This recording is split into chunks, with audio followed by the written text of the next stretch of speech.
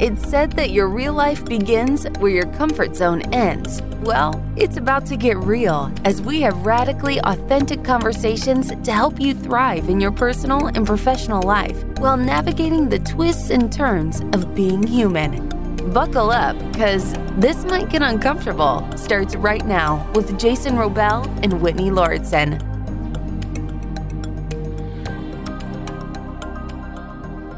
Max, I am really looking forward to talking with you today. It's been a long time coming, and as I usually do, I was prepping for the episode, and one thing I was curious about was how long we knew each other. And so I went and did a search for your name on my computer, and the first thing I found, or as far back as it went, was 2010. I have like an email record of you following me on Twitter. So we have officially known each other over 10 years, which is really neat. And then I was diving further back into our history and saw that I've been a member of your organic LinkedIn group since 2012, at least. And that, I think, led us to really connecting. And perhaps that all happened during the Natural Products Expo, because you had that wonderful organic industry meetup group there. And then another thing I had no recollection of was that in 2013, apparently I won some contest you did with Suja. And it's funny because I don't recall getting a Suja prize package. So I don't know why I'm blanking out on this, but apparently I won some giveaway that you did. And and it's pretty neat because, as we're going to touch upon a lot in the episode, we'll talk about organic, and that is a big reason that you and I know each other. And then we also have a lot of overlap with juice companies. So in addition to Suja, there's also Cocoa Beet that you introduced me and Jason to in Boston. I grew up in Massachusetts, and now you're living in Boston. And do you still run the Pressed Juice Directory? Is that still active? Well, first off, thanks for having me on. And it's great to be on your podcast. You and Jason are doing an amazing job. I really love what you're doing. It's fantastic. And to answer your question, it is still up, but it's not active. Okay. Do people still go in there and search and things for juice companies? I think there's a minimal amount of traffic, not a huge amount. You know, you can get pressed juice everywhere now, but back in the day, if you remember in 2011 or 12 or even 2010, it was novel. And maybe Organic Avenue in New York, Juice Press opened in 2010, and Organic Avenue opened, I think, a few years before that. So, it was very different back then, where finding pressed juice was not that easy. Right. And I'm so glad that you brought up Juice Press too. I imagine Jason's getting a little excited behind the scenes right now, hearing us talk about that, because Juice Press was like such a special thing. And every time we would go to New York City, that was like our must go to. And they have one specific juice there that I loved. It had dandelion. And I mean, I imagine they still have a lot of the original juices, Max. I haven't been to New York in a while. They've rotated a lot of them. Mm-hmm. So they have a few of them. They used to have a juice called Drink Your Salad, right, which I loved. That was my favorite. They discontinued that. It was almost like I think it was basically a gazpacho, but it wasn't chunky or thick. It was more on the thinner side, but it was called Drink Your Salad. It was awesome. It was spicy. I'm trying to look up what the name of the dandelion juice that I love. I know it was a green juice. Was it Mother Earth?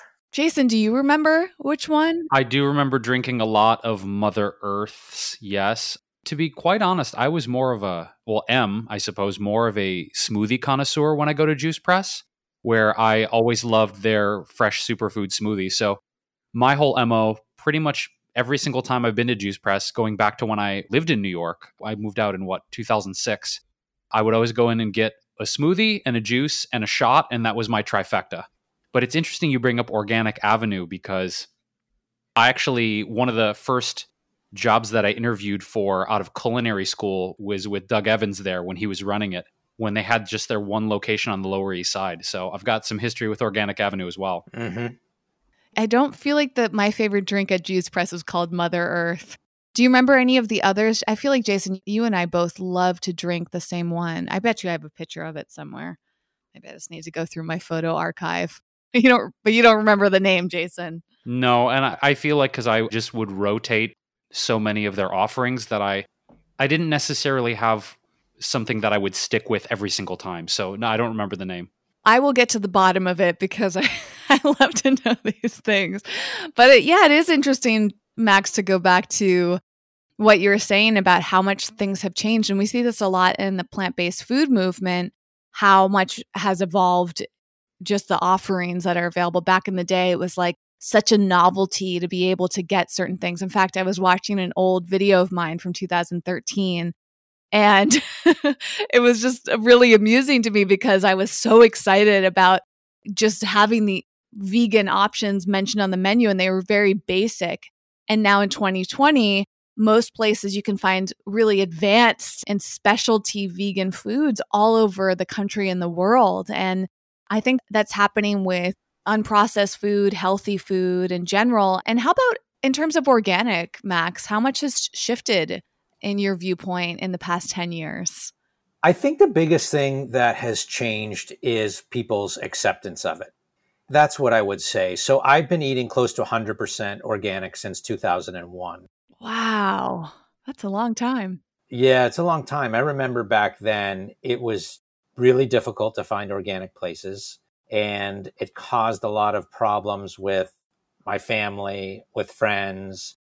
I remember my father saying to me, you're never going to be able to date anyone because they're not going to eat like you. Wow. None of these women want to eat all organic. And, I think that's changed, very much, where a lot of people want to eat organic. And it's not a fight to find people who want to eat organic. So I think there's been a real change in the consciousness of people. And when you go to cities now, finding organic restaurants or finding organic juice bars, it's not like it was. It's not everywhere, but it's not as challenging as it was. So you can go to most places now and find organic options. Yeah. I mean, it's really amazing the access that we have, especially with the internet and getting things delivered now. There are companies like Thrive Market that make it easy to just press a button and order things, or even in your local area, you can use Instacart or Postmates or whatever and get food delivered. And so it's no longer an issue of not being able to find something or not being able to easily have it sent to you. And even in the case of juices, you can get things delivered. I mean, I know that Suja, are they still doing delivery, and are there other companies, Max, that that are really great organic delivery services? Well, to be honest, I think Suja may have stopped their deliveries because of COVID. So I'm not 100% sure, but obviously Thrive is a big one. But to be perfectly honest, I love going to the grocery store. I love going to food shopping. So do I. Yeah. We all have that in common, I think, the three of us. Yeah. So the idea of getting food sent to me, and I understand why people do. Some people might not have access to it. Some people might not have time. For me, going to the supermarket is one of my great pleasures. And I think what's unique for all of us is that we can go to the supermarket and we know not all the brands, but many of the brands, particularly the brands that we enjoy. We know the people behind it and we know the stories behind it. And so that makes it even more fun. So we can go to the market and know, okay, this brand is really doing things the right way. And they have a new project in Ecuador, and this is where they're sourcing their cacao from. And so, it's a very different experience because we're in the industry and we go to the shows and we meet all the founders. So it makes going food shopping, it brings a whole new dimension to it. And, we're in the food industry. It's just, this is what we love doing. I'm in total agreement with you, Max, in the sense that with traveling, one of my absolute favorite things to do is visit new natural markets, organic markets, and of course, restaurants in different cities that we travel to, whether, Whitney and I are on a business trip or we're coming out to Expo East or any variety of touring dates that we've had in the past. It's just such a thrill for me in particular to see small batch local brands that we can't get in Los Angeles. You know, if I see a new organic kraut or a new brand of kombucha or something really innovative and unique with great packaging that's unique to that local area, I flip out. It's one of my favorite things. But, you know, one thing that I've backed away from, I think probably because of some of the egregiously long lines outside of some of the natural stores here, I've actually been getting food delivery. I've been using Imperfect Produce this whole time because they actually have an option where you can select only organic produce in their box. And I find that the prices are actually phenomenal, and they're sending me food that is cosmetically imperfect that would sometimes be thrown away or composted at the grocery level. I really love their mission, and honestly, getting a fresh box of produce every week, literally at my doorstep, has been something that I don't know that I want to go away from because the quality of what they've been sending me has exceeded my expectations. And so the quality is very high and it's organic, just not perfect looking. Is that what it is? That's exactly correct. So say if I get a batch of organically grown Fuji apples, there's going to be some indentations or some spotty marking or things that aren't going to fit with people's, I suppose, aesthetic preferences for produce looking perfect. Mm-hmm. It's interesting, the psychology of that, right? Like when we go in and people are just conditioned to gravitate toward what they perceive as a perfect piece of produce. Yeah. But these apples and the celery and the eggplant and all the great produce that I get, the flavor is phenomenal because it's organic. A lot of it's from local LA farms in some cases. And so even though it's cosmetically not up to that perfection aesthetic standard, the flavor is just as phenomenal as you would expect from local organic produce. Well, I think one of the things that's happening with COVID is we're all experiencing the way we're getting our foods is dramatically changing. And so we're probably trying things that we weren't trying before, like with the experience that you're having right now with the imperfect produce. And that has also had a very severe impact on what's going on in the country because people's demand for food has not changed, but how it's being distributed has dramatically changed. And there have been massive problems in the supply chain with milk being dumped, with vegetables being plowed over, with there are massive issues at these meat. I know you're vegan, but it's at the meat packing facilities. And then what's also happening right now is, this is something I've been writing about in Organic Insider, is we depend heavily on these H-2A visa workers, primarily from Latin America. And there have been a lot of COVID outbreaks in these packing facilities, primarily vegetables, fruit and vegetables. In one of the stories I wrote about maybe 3-4 weeks ago, I spoke with this organic apple grower in Michigan who said, if I can't get my H-2A visa workers, my business is done. I'm not going to be able to produce much of anything. And I think what this crisis has done is hopefully raised awareness of the importance of many of these food workers who are, and food, laborers and out in the farms who are absolutely essential to us getting food, but they do not get the respect, the treatment, the wages that they deserve. And I think there was a story out that there was outbreaks in 60 different packing plants. And I'm not just talking meat, it's vegetables as well. And there was a movement in Britain where they were having a public campaign. They needed 70,000 workers to help pick the crops in the fields. That's super interesting and actually something I feel very ignorant on. So I'm grateful for your perspective on this, Max. And that's one of the things I love about you, and especially your Organic Insider newsletters, because I feel like I can stay informed. But you just have so much knowledge and awareness about what's going on in this industry. And it also kind of reminds me of something. I don't know if you've heard much about this, Max, but I've been seeing more people talking about brands that are using prison labor. Have you done any research on that? Because I want to learn more about what's going on with that too. I haven't done a huge amount on prison labor, but there's an issue with chocolate. Chocolate is a big issue, not as much with the organic brands, because the organic brands generally have well on these chocolate scorecards in terms of child labor and whatnot. It's more with the big mass market non-organic brands. So I've heard more around the cacao or cocoa than I have with prison labor. It's so fascinating. And I feel like it's incredibly timely too, because we're in this time where there's a lot of awareness on equality and justice. and just becoming more conscious of how other people are treated. And that doesn't just go by the color of our skin or our gender or sexuality, but it's also our careers and our jobs. And there's also an ongoing conversation about people coming in from different countries to work here and just the draw that America has as a country. But unfortunately, there's a lot of things that are happening in this country that many of us just aren't aware of.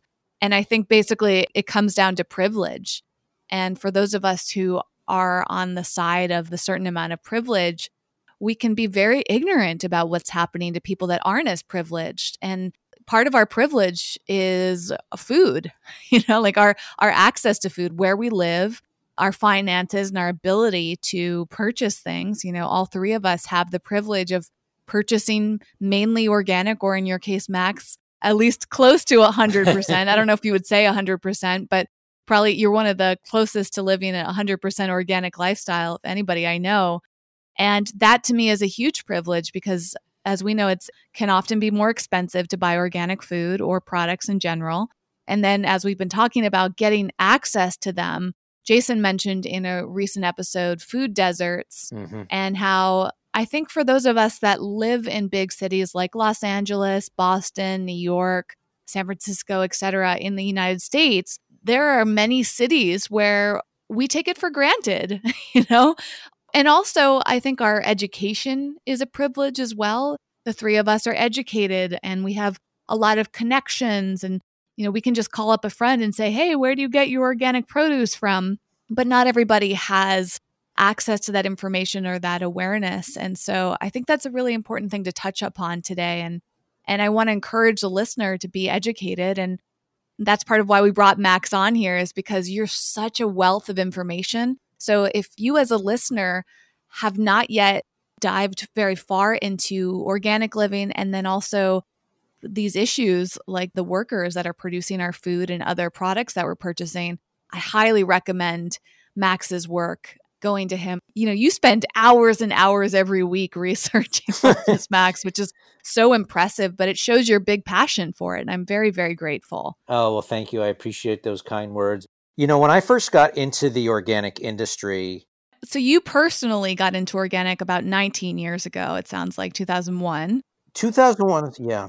When did you get into it professionally? End of 2009, beginning of 2010. So I was living in Boston at the time, and someone said to me, hey, there's this organic trade show. It's literally happening right now. And I didn't even know that there were trade shows for organic. If I had known that in 2001, I probably would have been in the industry since then.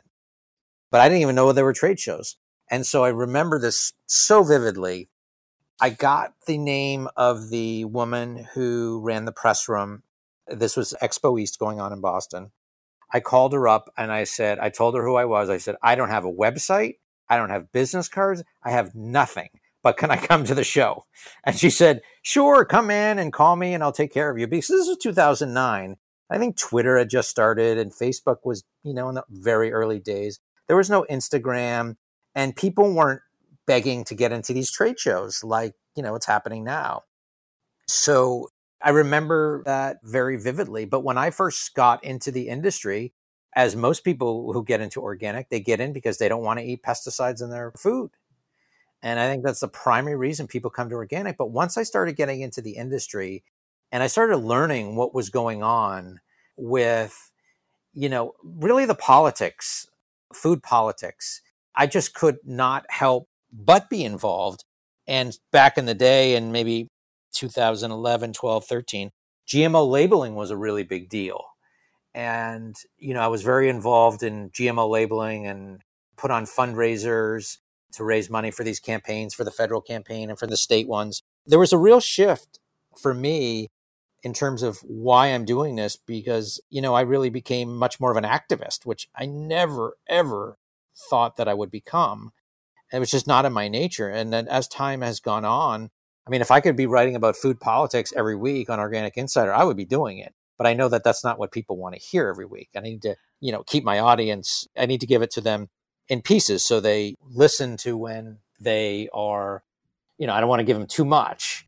And and overwhelm them. Right? Yeah, I mean, Yeah. I know people want a mix of different topics, so I try to do that. But really, when I got in the industry and I really learned what was going on, I said, I just can't sit back and not be involved.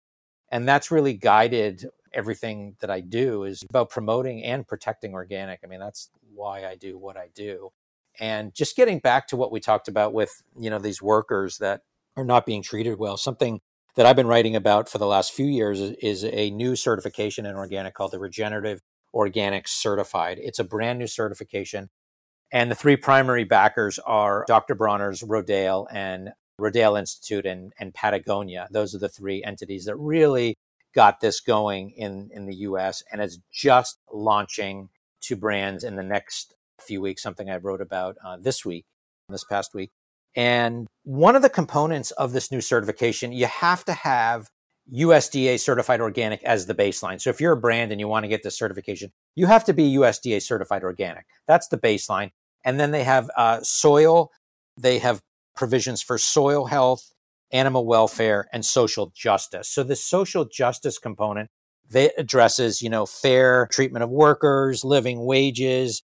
And that's a really timely component where brands, if they really want to take care of the workers on these farms, they can get ROC certified.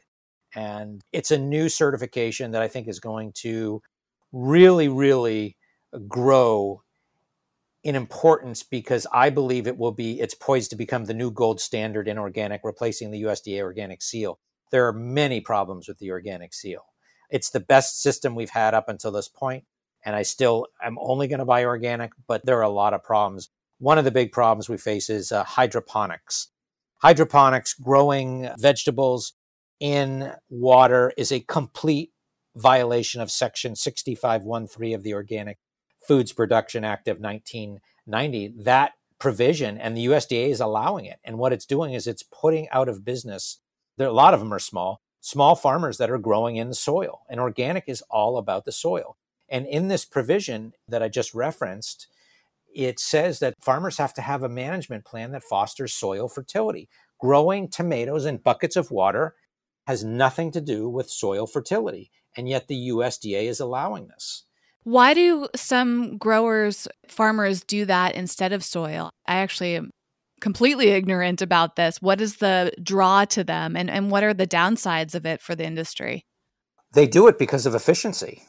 Growing in a bucket of water that you can control the environment is much easier than growing in the soil where it's, you can't control the environment as much. So it's really just about efficiency and productivity and scale. Right. That's just such a huge issue in general with food. And I think part of my passion is raising the awareness around this. And it's so fascinating to me because, as you mentioned, Max, the three of us are pretty deeply steeped in this food industry. We go to these trade shows and we're getting more educated as a result. And I notice that people that aren't as involved in the food industry, the way they make their food purchases is a lot based on marketing, if not mainly. It's like here you are talking about child labor and issues with chocolate. I mean, chocolate's such a huge problem, or has been for a long time. I think it's getting better in some ways, or at least it's easier to find organic chocolate and fair trade chocolate, which is really wonderful. I think coffee is a huge issue as well. I mean, the fair trade and the shade grown and all these different elements of coffee, and coffee is such a huge industry. And I just find that it's so common for people to just go to the store or go to a cafe or a restaurant and just purchase whatever is cheap, whatever is easy, whatever they're used to. I mean, you look at a company like Starbucks, which I think that they are making incremental changes, but the average person is just getting their coffee from Starbucks or Dunkin' Donuts or something because that's what they know. And yet there's so much that goes into this, and we have to raise our awareness. I think the reason that we make these decisions is because life can feel so overwhelming. It's like, I just want to go get my coffee. I like the way this tastes. This is what I'm used to. I know what to expect when I go in or when I go through the drive-through, and I know how much it's going to cost me. And so people just get in these rhythms with it because it feels too overwhelming to research things like how your tomatoes are grown, you know what I mean? But part of our mission here with this podcast, and one of our reasons for bringing you on the show today, Max, is that we really want to encourage people to just incrementally grow their awareness, because if we don't, then it does become more challenging for these certifications, right? It's a lot about supply and demand, don't you think? It is. And I think the biggest thing people need to be aware of is every time, you spend $1 at the grocery store or online, you're making a choice. Voting with your dollar. Yeah, you're voting with your dollar. And that is one of the reasons I do not go to these, trendy restaurants that maybe some of my friends want to go to. I don't go there. I'm not supporting Monsanto. I'm not giving them $1 of my money. And I know what they're doing out there, and I have no interest in supporting. And so, biggest thing people can do is just to be aware of what's going on. And I think it starts with just making one small change at a time and adapting to that, and then making another change. And I remember when I first started to learn about organic food, which was somewhere around the beginning stages of my journey with veganism. I went vegan in 2003. And I felt like really proud of it, I felt like I was making such a big difference on the planet and for animals and for my health. And I would just kind of talk to my friends like, hey, look at all these big changes I'm making, and you should try this too. And one of my friends was very educated on organic. And I remember this conversation we had, and she was like, you're buying a lot of processed vegan foods, and that's not so great on your health or the environment because you're wasting a lot of packaging, and processed foods can be detrimental even when they're vegan.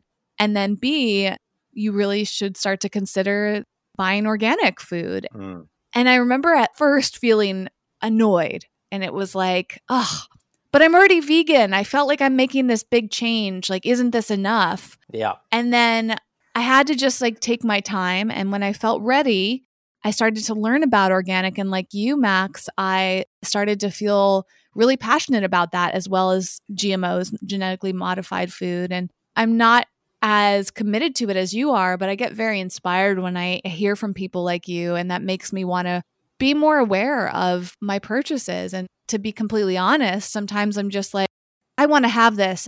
It's vegan, but it's not organic, and that's okay because I just feel like trying this. A lot of the times my decisions come from that point, but I like having the reminder of why it's important to buy organic, because that kind of brings me back to check in with myself.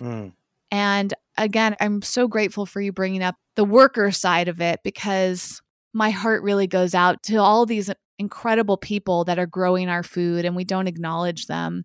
And I've watched a number of documentaries. One of them I really can't remember off the top of my head, but I will put in the show notes for the listener if you're curious. And Max, if you have some documentaries that you've enjoyed, we can put them in the show notes at wellevatr.com for the listener. That's spelled WELLEVATR. We have show notes for every single episode that we do, which allows you to read out and watch and educate yourself further. And I'll certainly put that documentary when I remember it, but it was about just the workers and fighting for justice and higher wages and better treatment. And when you really dig into all of this, it's so important to know what's going on behind the scenes and to humanize your food more. And I think we have a lot of awareness around small business that keeps growing, like support small businesses. Or right now with Black Lives Matter, a lot of us are supporting businesses that are owned or run or founded by Black people, and we feel more empowered to do these things. But we have to remember that there are a lot of other factors that go into this, and being aware of child labor or prison labor and things like that, simply because, as Max was saying, we can make really simple shifts. And it could simply be going to the grocery store and picking just one brand over another. And a lot of the times it's not that much more expensive. And it does depend on where you shop. Some stores certainly charge a lot more than others for things like organic. So you might need to make a different shift to a grocery store or a restaurant. But in a lot of cases, it might not be that hard for you to make those changes. I guess it really depends on where you live. But if you can make a small step and just swap one brand for another, you can make a really big change and really contribute to all of these incredible businesses that need our support. Without a question, it's how we spend our dollars is very, very important. There's no question about it. And yeah, what you said is right on. And, I think people who are not in the food industry, maybe they find some of this a little overwhelming, and it's just taking it slow and making gradual change. And they don't necessarily need to go 100% organic tomorrow. They can go at their own pace, and wherever they're at is what I often tell people. I think the interesting question that comes up for me in all this, in terms of food politics, you mentioned, Max, and Whitney, you so brilliantly bringing up humanizing our food supply and understanding where it's coming from, who's picking it, and of course, how they're treated. The tough thing that I think about is making systemic changes to food production. And in the sense of, if we want to pay workers a living wage, especially you talked about, people on certain kind of visas, Max, or perhaps even for me, starting off in the restaurant industry as a chef, lots of undocumented workers and barely being paid a living wage, 8 people existing in an apartment just to make ends meet, or worse living conditions than that. Yeah. And it's a bit of a catch-22, isn't it? Because of the political, socioeconomic factors, because I'm in full support of people being paid a living wage where they can, depending on where they exist, even if it's city life, having their basic requirements met of food, housing, shelter, warmth, air conditioning, just the basics to live a good life, a decent life. But of course, if you pay workers a living wage, that might lead to prices being higher. And if there's a resistance already to some people in our society of organics already expensive, then if we pay workers, say, $15 an hour instead of 10, that drives up the cost of food to compensate for the higher wages of your workers. I guess I'm curious, as an open discussion with both of you, is it something that we can do to make headway in terms of removing the subsidies from genetically modified foods, removing the subsidies from the corn, wheat, soy, and oats that we use as feed crops to livestock? I mean, from a political, socioeconomic standpoint, what do you think are some of the aspects that could be revised, tweaked, so that we can pay people a living wage, but not necessarily drive food prices through the roof in doing so? It's a very good question, an important question. It's also a complicated one. Obviously, the big GMO seed and chemical companies have tremendous influence in Washington, D.C., and they get favorable treatment. So the farmers that are growing the GE corn and soy are the ones that often get the bailout money, and the small farmers usually don't. But we also have an inherent conflict in organic because the two main problems are affordability and accessibility. So if you want to make things more affordable, that means you got to drive the price down. And that's one of the things that has happened in the organic industry. There's been a race to the bottom because it used to be, Whole Foods was the only show in town. And then organic became popular, and you can find it at every supermarket now. And so there's tremendous price pressure that retailers put on brands because they want to get customers and they want to offer good prices. So there's really a race to the bottom. And we have this cultural assumption that food is supposed to be cheap because we're all pretty much the same age. But we grew up in a time where, you go to the fast food and it's really cheap, 99 cents or whatever it might be. And so there's this assumption that food is supposed to be really cheap. And food isn't cheap. Food is medicine. And we should be paying more for our food than we are right now. So there's this cultural stigma that food is supposed to be cheap. And I'm not sure how we get out of that until people realize that we need to be paying more for our food, because you get what you pay for.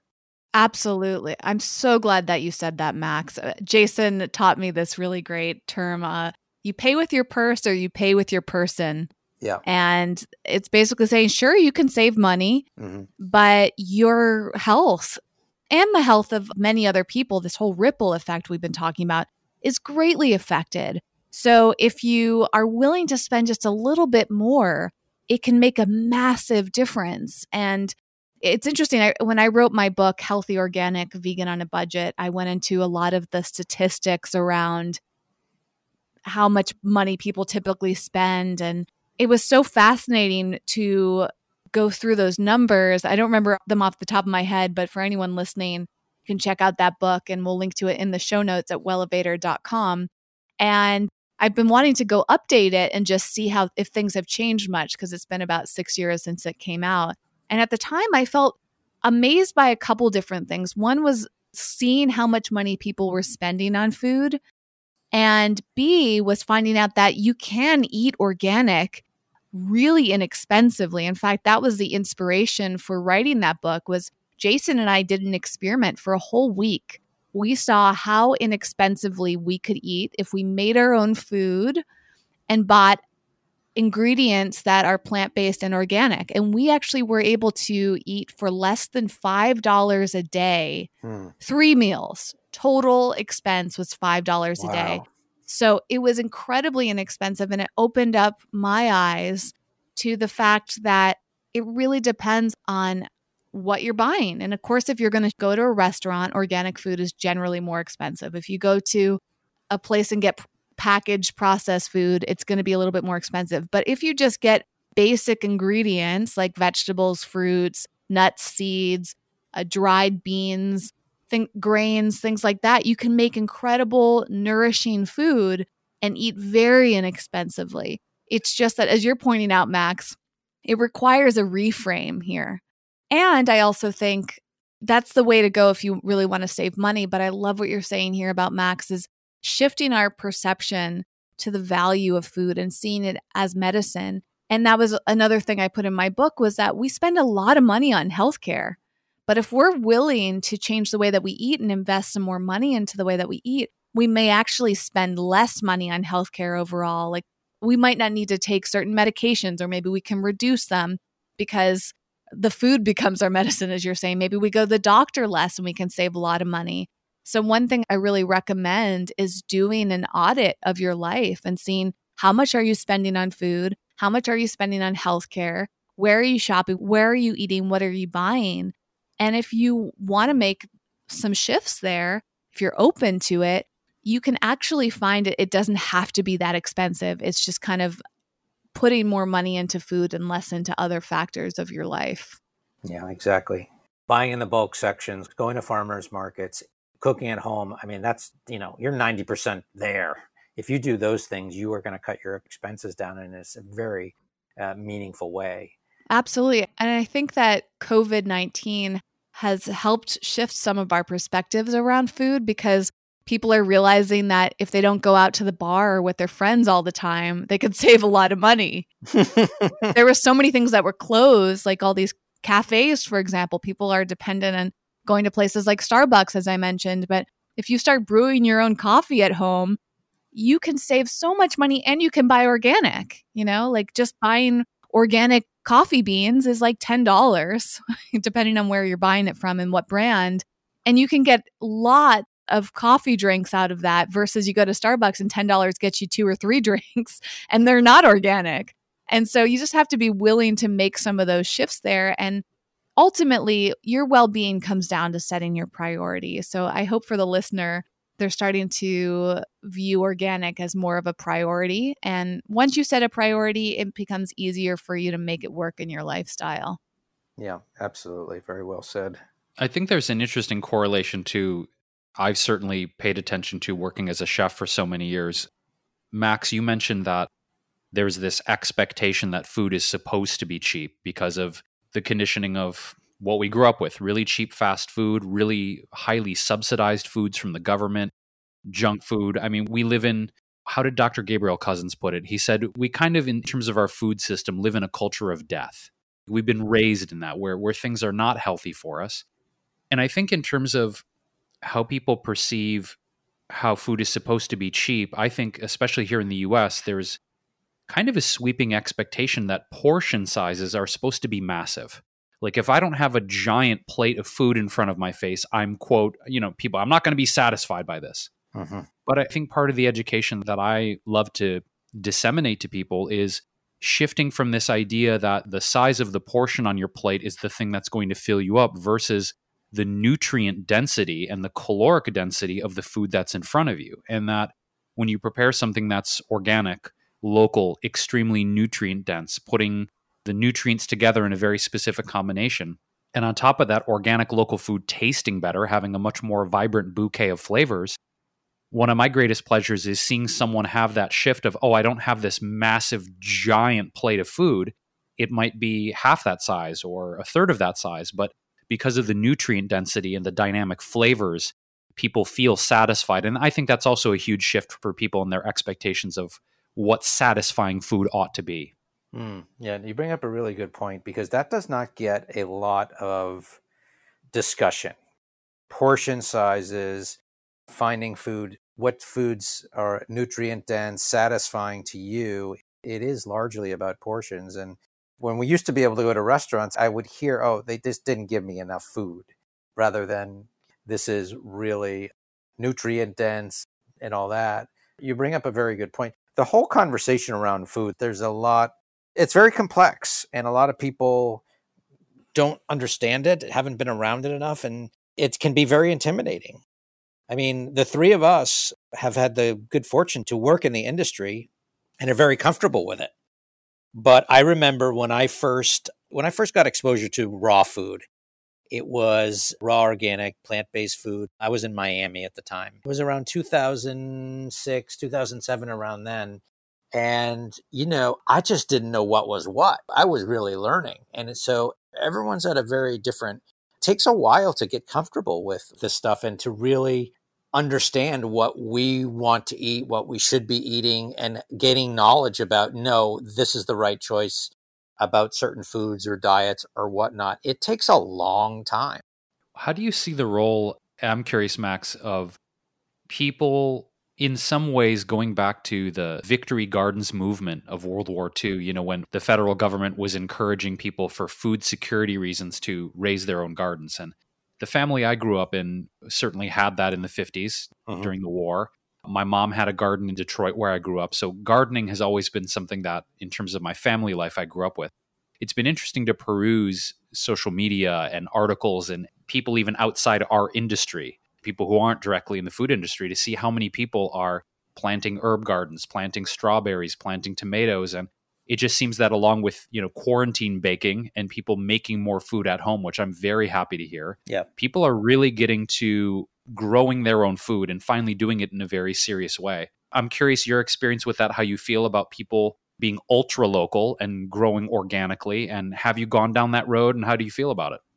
I'm a big fan of it. Unfortunately, I've lived in cities pretty much my whole life in apartment buildings and have not had the ability to do that, to have a big backyard or even a small backyard to grow my own food. But I think it's a very important development, because what it's doing is it's connecting people to the food that they're eating, and they're asking more questions. And that's the biggest thing, is that they're asking more questions, they're getting more involved in it. And ultimately, that's going to lead to better choices and better questions about where their food is coming from. So I know for a story I did maybe about 2 months ago, I interviewed this organic seed company in Vermont, and they said, it's never been this busy ever. And they said that I think it was a 10-day turnaround time. And it used to be, before COVID hit, if you ordered, we could pretty much get it out the same day. It was a 10-day turnaround time. So there's been a huge resurgence in this, because I think it's really important that people can become more self-sustaining. But I think the biggest thing, as I alluded to, is that it's connecting them to their food more, and they are starting to ask more questions about, okay, I'm growing tomatoes in my backyard, but the tomatoes I'm buying at the store, well, how are they grown? Are they sprayed with chemicals? Because I'm not spraying them with chemicals. And so I think that's the biggest thing it's doing, is it's really starting to connect people to food and asking these better questions. Absolutely. And another thing I want to touch on with you, Max, is your experience in the investment world. And I was doing some research on things that are trending recently, and a lot of people seem to be interested in socially responsible investing, conscious consumerism, sustainable finance. And that really ties into this discussion as well, because there's the consumer side, which is that conscious consumerism. And then, there's a lot of talk about conscious capitalism as well. And then there's also the investment side and starting the business side of things. So what have you seen over the years on that side of things? Like talking to a lot of people that are starting these businesses or investing in these businesses, and how that's affecting the availability of organic and sustainable conscious food. What I think is happening is that consumers, particularly the millennials, are becoming much more conscious about how they're spending their dollars and wanting to support companies that are doing the right thing. Particularly the younger consumers are more conscious of how they're spending their money. That ultimately is going to lead to companies performing better, being better investments. And I think really this is where the world is going, is that people, brands or companies, there's a lot more accountability now than there ever was. How they're treating their employees, how they're treating their vendors, how they're operating as an overall business. And those are the ones that people want to support more. And frankly, consumers are demanding more responsible companies. Absolutely. And I think, again, that all ties into the awareness of this. And what do you think is coming next, since you are so involved with the organic industry and also, aware of what's happening on the investment side, which is always kind of interesting, right? Because you can learn a lot if you start to study things like the stock market and you see like what's affecting businesses. I'm often paying attention to brands like Beyond Meat, and it's been really fascinating to see their success as a plant-based company, right? And seeing that the growing trends, as I mentioned, it's so interesting to have been in the vegan industry for so long on the media and publisher side of things, because you get a lot of announcements about new products coming out. And then you go to the store and you see all of these new developments. And then if you pay attention to the stock market, it's also really interesting to see how just consumer purchase is shaping things, but also the investments are shaping things. So what kind of trends are you seeing? What do you think is coming up in the organic industry? Well, there are not a lot of publicly traded organic food companies. So that's number one. But one of the interesting things is that, and the big food companies have a real problem on their hands because they know that organic food is the future. They want to be an organic. I think many of these people who work at these big companies understand that they really want to be moving into that space. And yet organic tends to be smaller margins, not as profitable, higher costs. It's a real existential dilemma for these big food companies because they've made their money. They have multi-billion dollar valuations based on all the GMO food that they're selling or non-organic food that they're selling. It's a real problem because they have the valuation they do because of these legacy brands, which actually have been doing. There was an article in the New York Times lately how people have been going back to these sort of unhealthy processed brands. So, but in general, I think these big food companies have a problem because they know that the value of their companies are the things that are slowing in growth. And the area of growth is the organic products, but the margins there are just it's not as profitable. Yeah, that's really fascinating too. And that leads me to another question from your perspective, Max, is that brands like Beyond Meat, as I mentioned, are not organic, but they're non-GMO. Mm-hmm. And I'm curious, is non-GMO a step in the right direction, or is it kind of like a way for brands to look like they're being more responsible? It seems like it might be easier to be non-GMO. Is that correct in an assumption? Because a lot of these brands are getting like certified for that. And yet I wonder what's holding them back from going organic. This is a big controversy in organic because when the non-GMO project started, people saw it as a bridge to going organic. And it didn't end up being that way because the price premium between non-GMO and organic was not, I think it was relatively similar. So there's confusion when people see non-GMO on a label. A lot of people think, it's non-GMO. Well, no, it only means no GMOs. It doesn't mean that it hasn't been sprayed with glyphosate or some of these other chemicals. So that's one issue. I think there's confusion. And the other thing is that you see a lot of non-GMO labels on things that there's no such thing as genetically engineered seaweed. You see the non-GMO label on that. So unless you are really, really aware of I think we're up to maybe like 15 genetically engineered food products. I mean, there's the big ones, like corn and soy, canola, cottonseed, sugar beet. But, that is one of the things that, I go to the market, I'm like, why do these people have the non-GMO label on their product. When it's not organic, when there is absolutely no genetically engineered, whatever the product might be, of that product, and yet they've got the non-GMO project label on it. So that's one Right. thing, but there's a lot of confusion, and there are plenty of people who think, okay, it's non-GMO, that's good enough. I get into that mindset a lot myself, actually. And so this is really a good thing for me to reflect on further, because the non-GMO certification label is really pretty and eye-catching. And so whenever I see it, I feel good, like, ooh, well, it's not organic, but it is non-GMO. And sometimes when I'm comparing brands, like, I don't know what the latest is with Impossible Foods. I'm grateful that they exist, but I remember I always thought that Beyond Meat had a little bit of a leg up because they were non-GMO. And to my current knowledge, I don't know if Impossible Foods has made that shift yet. But again, like, that would be my mindset. And if you go into Beyond Meat's website, they have a little FAQ section and people ask, are they organic? And they're like, no, but we are non-GMO. And so I'm wondering, is that like, hey, this is where we're at right now, or is that a marketing tactic? And it sounds like it could be one or the other. And it requires a lot of research and awareness about why these brands are using those terms. Yeah, I mean, I think for consumers out there who might be confused is, if you see a non-GMO label on a package, look at the ingredients and then go do research. Are these ingredients that the brand is using, do genetically engineered versions of those ingredients exist?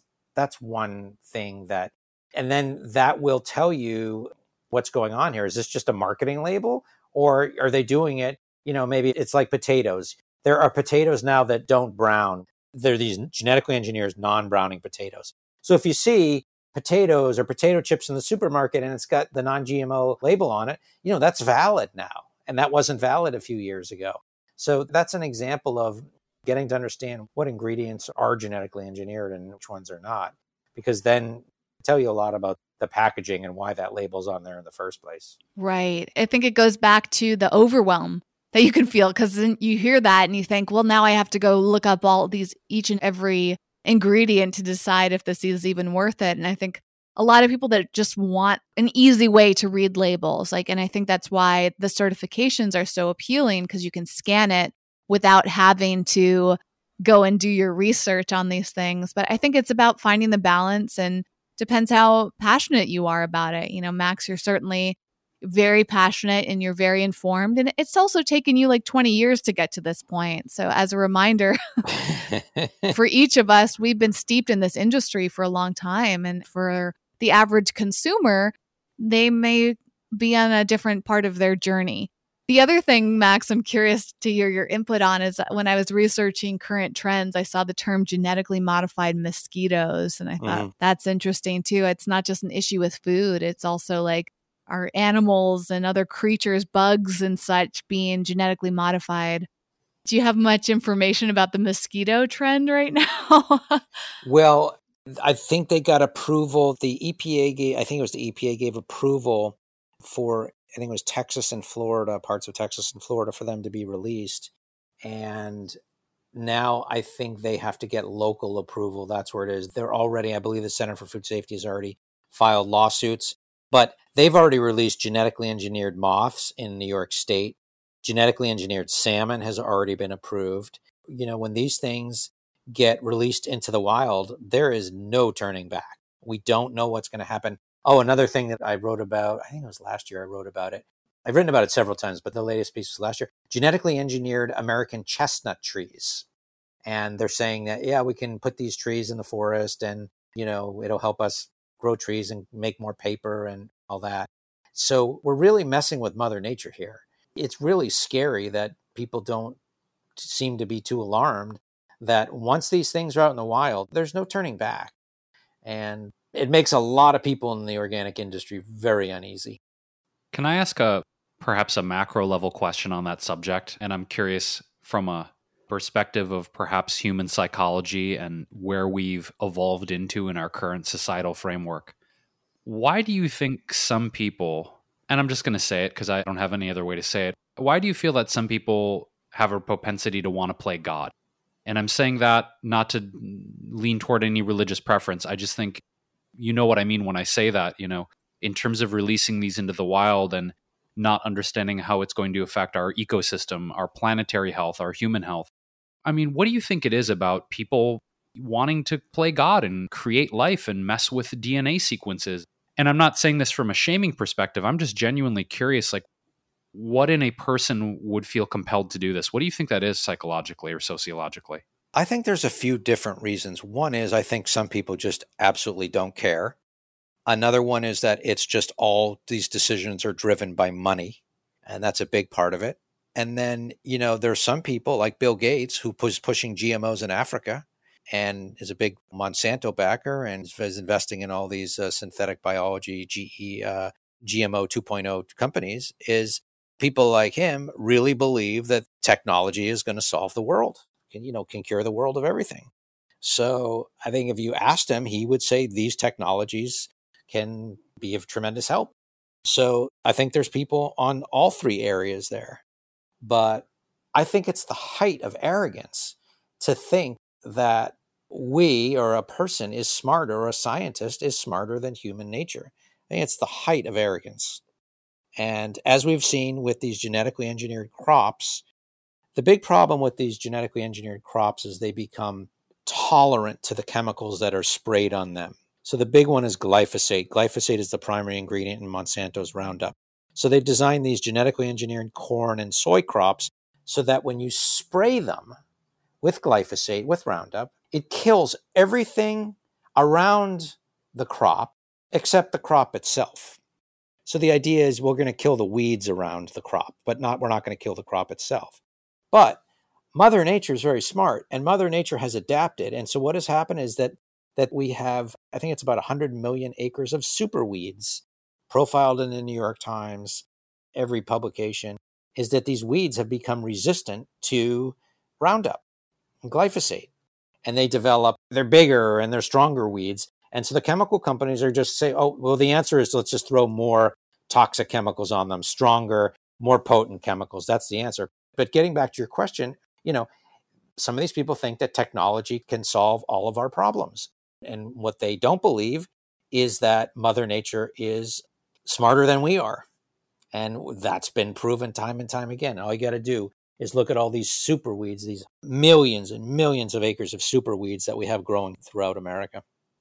This is so fascinating on so many levels, Max, and I appreciate you giving such a eloquent answer to my question. It really is this battle, I suppose, corporations that have public shareholders that are driven by profit versus an increasingly aware and conscious society that is becoming aware, as we've discussed throughout this episode, of human rights issues and fair living wages and practices and protecting human health. And it just seems that in many ways, we are at an interesting crossroads in human evolution right now, where there's, I suppose, one group of people that are taking ancient wisdom and ancient practices and getting back to the roots of how we used to live generations ago and growing their own food and canning and getting into more holistic remedies for health. And then you have the people you're talking about that are very technocratic and at the expense of maybe short-term losses of human life or health, we're trying to do something to ensure the sanctity of future generations. It just seems that I'm curious if you feel there is a balance where, say, advanced technologies can somehow meet with these ancient holistic practices and come to some sort of balanced approach. How do you feel about that, the intersection of technology and perhaps ancient holistic remedies and methods and ways of living? Yeah, I mean, I think it's a very good question. It's a real balancing act. How much can we take from the past and take from the present and make our lives work and really advance society in a sustainable way? So I think it's a very challenging question. But what we've seen with the food supply is these new technologies are causing incredible harm. There's no way around it.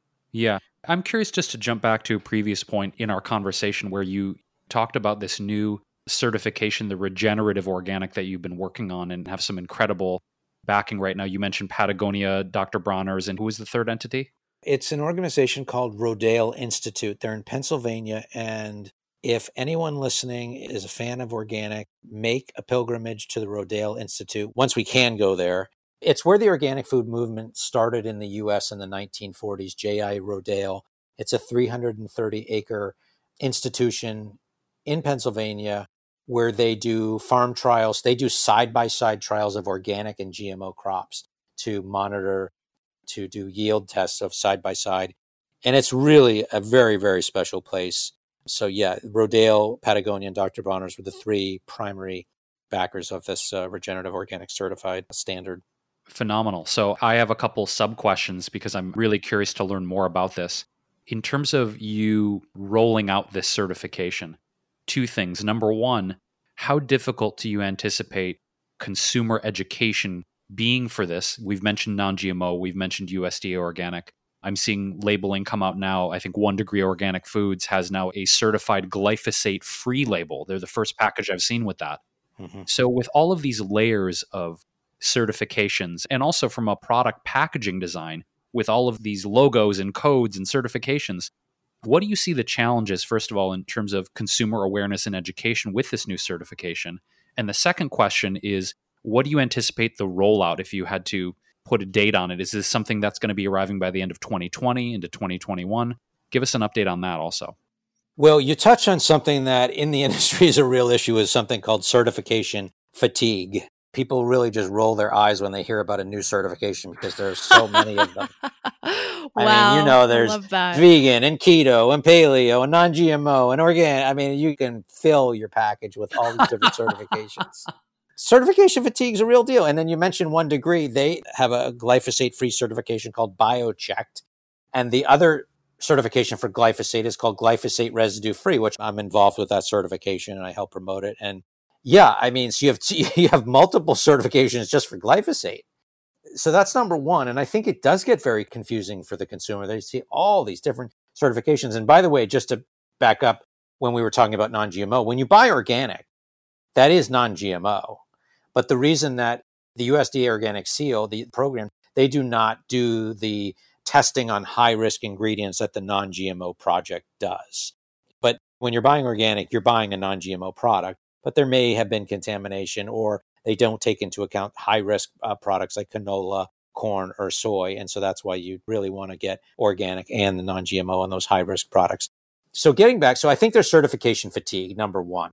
There's a ton of certifications out there. And I think it makes it very challenging for the consumer. It makes it challenging for the brands as well when they think, how many certifications do we have to put on here? And is this going to confuse the consumer? In regards to the ROC, there are already ROC certified products on the market.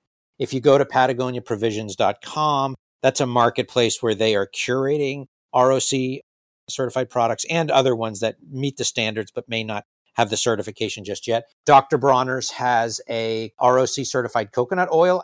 Nature's Path has a ROC certified instant oatmeal. It's delicious. And Patagonia has a spiced mango, I think it's a chili mango dry goods product that they have that's ROC certified. So there are, over the last year, ROC has been, they just wrapped up their pilot program with 19 different farms around the world.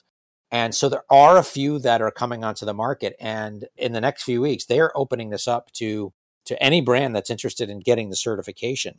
So I think the challenge is building out the supply chain for ROC ingredients. So if you're a product, let's say you're a cereal company and you have 3 ingredients in your product, that may be doable to get the ROC certification for that. It's only 3 ingredients. Dr. Bronner's the coconut oil, 1 ingredient. Nature's Path, the instant oatmeal, 1 ingredient. One of the challenges with ROC is building out the supply chain. So to go to the supermarket and to see hundreds of ROC products on the shelf, that's not going to happen until the supply chain is built out.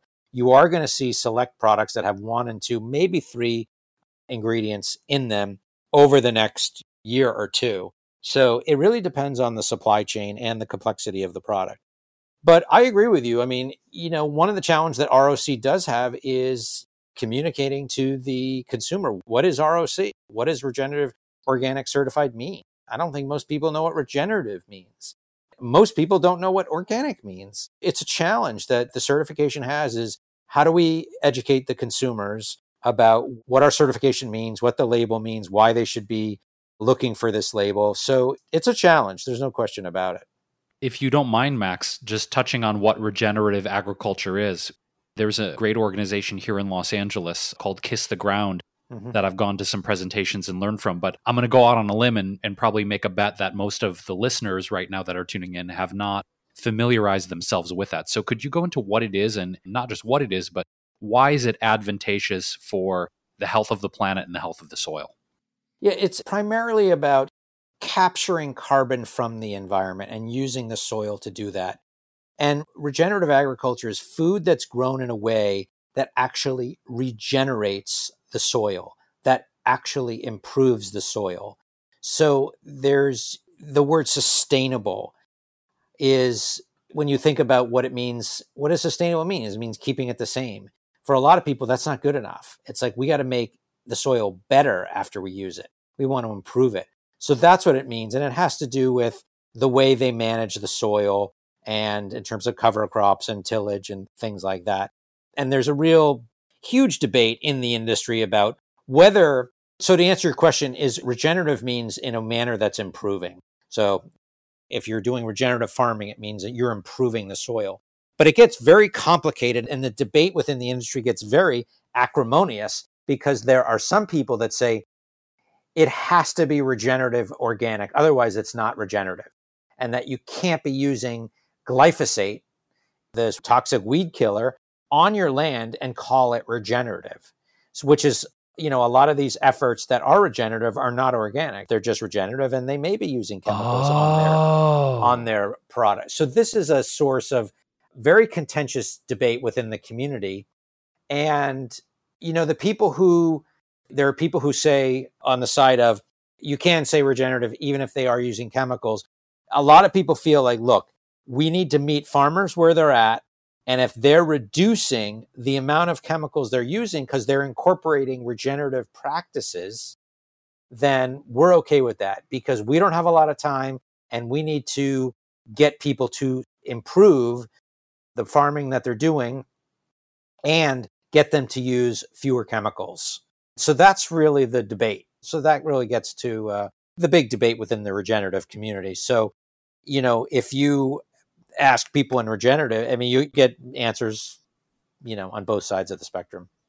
This is all so fascinating, Max. And it's I just love your passion and knowledge for all of this. And we could just go on and on about all these topics. So we've already discussed before we started recording, doing another episode with you. And now I'm very confident that's going to happen, because there's just so much to talk about. And we didn't even dip into your upcoming book. And we wanted to touch upon depression and antidepressants and your meditation practice. There's so many things that we can explore with you. And I'd love to make those last few points a bigger part of the conversation. And then whatever else is coming up in the meantime, as this industry continues to evolve. And the good news is, you have that phenomenal resource, Organic Insider. So for anyone listening who can't get enough of this subject matter, and you're finding yourself really wanting to educate and just be very informed about what's going on and how that can drive your purchasing decisions, please go to the show notes. So that's again at wellevatr.com, WELLEVATR.com. And we're going to link to all of Max's resources. I also saw you just joined TikTok, Max. You haven't posted anything at the time of recording, but hopefully by the time this episode comes out, we'll see some content from you. But at the very least, the listener could follow you on TikTok if they're on there, and stay tuned for some really juicy, organic, fun content. I can't wait to see what you do on there, Max. And as we start to wrap up, my question for you is, right now, what do you feel like is something that is kind of like an easier step that people can take? Like, if you had like one piece of advice for two different types of people. So one is somebody who's a complete newbie, who maybe they found this podcast because they're trying to be more informed about organic and they just want to start somewhere. I would love to know what you would advise for that type of person. And then I'd also love to know, what would you advise for someone like me and Jason and other listeners who are similar to us, in terms of like, okay, the basics, maybe you have like an intermediate knowledge, awareness of organic, but you're not quite as advanced as you are, Max. What would you advise for them? So these two different types of avatars, the beginner and then the mid-range person in terms of their knowledge. Someone starting off, I would say this: start eating an organic breakfast. And that doesn't have to be expensive, and that doesn't have to be overwhelming. And I know a lot of people are working from home now. Not everyone's working from home, but if you can eat an organic breakfast, you're eating a third of your diet that's organic right away. And that could be oatmeal, that could be bananas, whatever it might be, cereal, fruit. So if you want to get into organic, that is the best way to do it, and commit to say, I'm going to start eating an organic breakfast. And lunch and dinner, if that's too overwhelming, just start with breakfast. And then when you go to the supermarket, just start asking questions and start looking at the ingredients. And so that's what I would say to people is, if you can start with an organic breakfast, that is very manageable and that can be very affordable. What are some of your favorite organic breakfasts to have yourself, Max? You know, I'm doing more of the intermittent fasting these days, so I'm generally not eating. Me too. Maybe noon or 1. Yep. But when I do, maybe I'm making a smoothie or I'm drinking a green juice in the morning. That's generally what it is. Do you drink coffee? Is that part of your fasting? Because for me, I'm in the same boat. I start my day off with a cup of organic coffee and plant-based milk. And that'll tide me over until, like you're saying, noon or 1 o'clock. No, I've had a lot of addictions in my past, but coffee hasn't been one of them, probably on purpose. How about tea? Do you just fast entirely? Do you just have water? Is that your Yeah. version of it? Oh, wow. Yeah. That's impressive. Because the cool thing about coffee for intermittent fasting is that it's an appetite suppressant. So, and then you feel like you get to have something. So I look forward to having that. But that's really impressive that you don't have anything until lunch. I wake up, I take these amino acids, I do that, but I really wouldn't consider that a meal per se. But, you know, I'm up and running. I wake up, I meditate, I do something called creating my day, where I visualize what I want to happen. And then, you know, I'll either do yoga in the morning or just start working. So there's a lot going on, and lunch just comes before I know it. I can agree. Well, okay. So then what are some of your favorite breakfast items? Since you, like me and Jason, love products, you're aware of a lot of different options for people. So you mentioned an oatmeal cup, right? An organic oatmeal cup. What else do you love that's out right now that people might be excited to try out? This is very local to where I am in Massachusetts. I found a really good, as Jason was saying, he likes to travel around the country and checking out the new local products. There's a sauerkraut brand in Massachusetts called Hosta Hill. Kimchi is one of my favorite foods, and they have an amazing kimchi. You just gave me and Jason a big reason to go to Massachusetts because Jason loves fermented foods. Man, even without Expo East this year, even if we pour one out for Expo East, maybe we'll still come. I hope so. Yeah, so kimchi is one of my absolute favorite foods. So this was something, I was in Western Mass visiting my chiropractor out there, and I went to the local health food store to check it out. He told me to check it out. And so I discovered that brand out there. And, you know, Urban Remedy has expanded to Boston. They were in New York City, so they are in Boston now. And I love what they're doing with their products. I love Suja's new drinks. The Elevated Nutrients line they've done an awesome job with that. And Rebel has a new sparkling turmeric drink. And they have a new keto drink that I really want to try. It's like a keto smoothie. Yeah, exactly. It looks so, and that could be breakfast, right? Yeah, that could be breakfast. You know what? I'll make a smoothie with blueberries and chia seeds and flax seeds and medicinal mushrooms. Om Mushrooms is a product I really like and brand. Us too. We love them. And Four Sigmatic, of course, is great. And they have coffee and various powders. Yep. And what else will I put in there? You know, I'll put in protein powder, or I'll put in other types of berries and nut butter. Here's a trick if you want to make a smoothie and you don't have time to make your own nut milk, is just use cold water and add nut butter. Yes, I love that. That is such a great hack that I feel like a lot of people don't know. So thank you. You could like have instant almond milk just by using almond butter. Yeah. I love this discussion because you're bringing up things for beginners and people that might be a little mid-range in their knowledge. So thank you for all of this. So many great brands and ideas. You know who told me that one was Jesse Schwartz at Living Tree Community Foods. You know the brand? I used to get Living Tree, their raw nut butters, like when I was first going raw foodist, 13 years ago. Mm-hmm. They were one of the first nut and seed butter companies I discovered. Incredible quality. Unbelievable quality. And, I don't think they get I don't know if acclaim is the right word, or recognition that they deserve and that's commensurate with the quality of their products. I mean, they're not a sponsor of mine. I don't make 1 cent from them, but it's a really good brand. So I remember the person who runs the company came to visit me in New York. This was many years ago. And I got exposure to him. And he was like, yeah, just because I used to make my own Brazil nut milk all the time. I used to do a lot of Brazil nut milk, and then black sesame seed milk I used to do as well. Yes. And speaking of that, I'm a really big fan of 3 Trees, and they make that wonderful black sesame milk. And they're really doing a lot of creative things with plant-based milks right now. Yeah, they've got the black sesame, and then they also have the pistachio milk, don't they? Yes, that's so right. Oh my good. gosh. There's so many great brands, and we're going to link to all of them in the show notes. Living Tree has an online store. So a lot of these brands you can buy directly through their website. Some of them you can find on Amazon if you want to shop there, although, we're trying to refer directly so the business gets as much of the commission as possible, and we can support, and be in full alignment too, because Amazon's not always the most ethical shopping choice. And I'm a fan of, we talked about Thrive Market. I love iHerb. There's so many wonderful places. So we'll link to as many of those as possible, and encouraging the listener to just do some research. If you Google your favorite brand, and a lot of them have store locators, and so you can go find them at a local store if you can support a natural market or a co-op, and those are sprinkled around the country and the world, and you might be introduced to something down the street that you didn't even know of. And the cool thing is a lot of non-natural markets are carrying these products too, so it's about just growing your awareness, as we talk about a lot.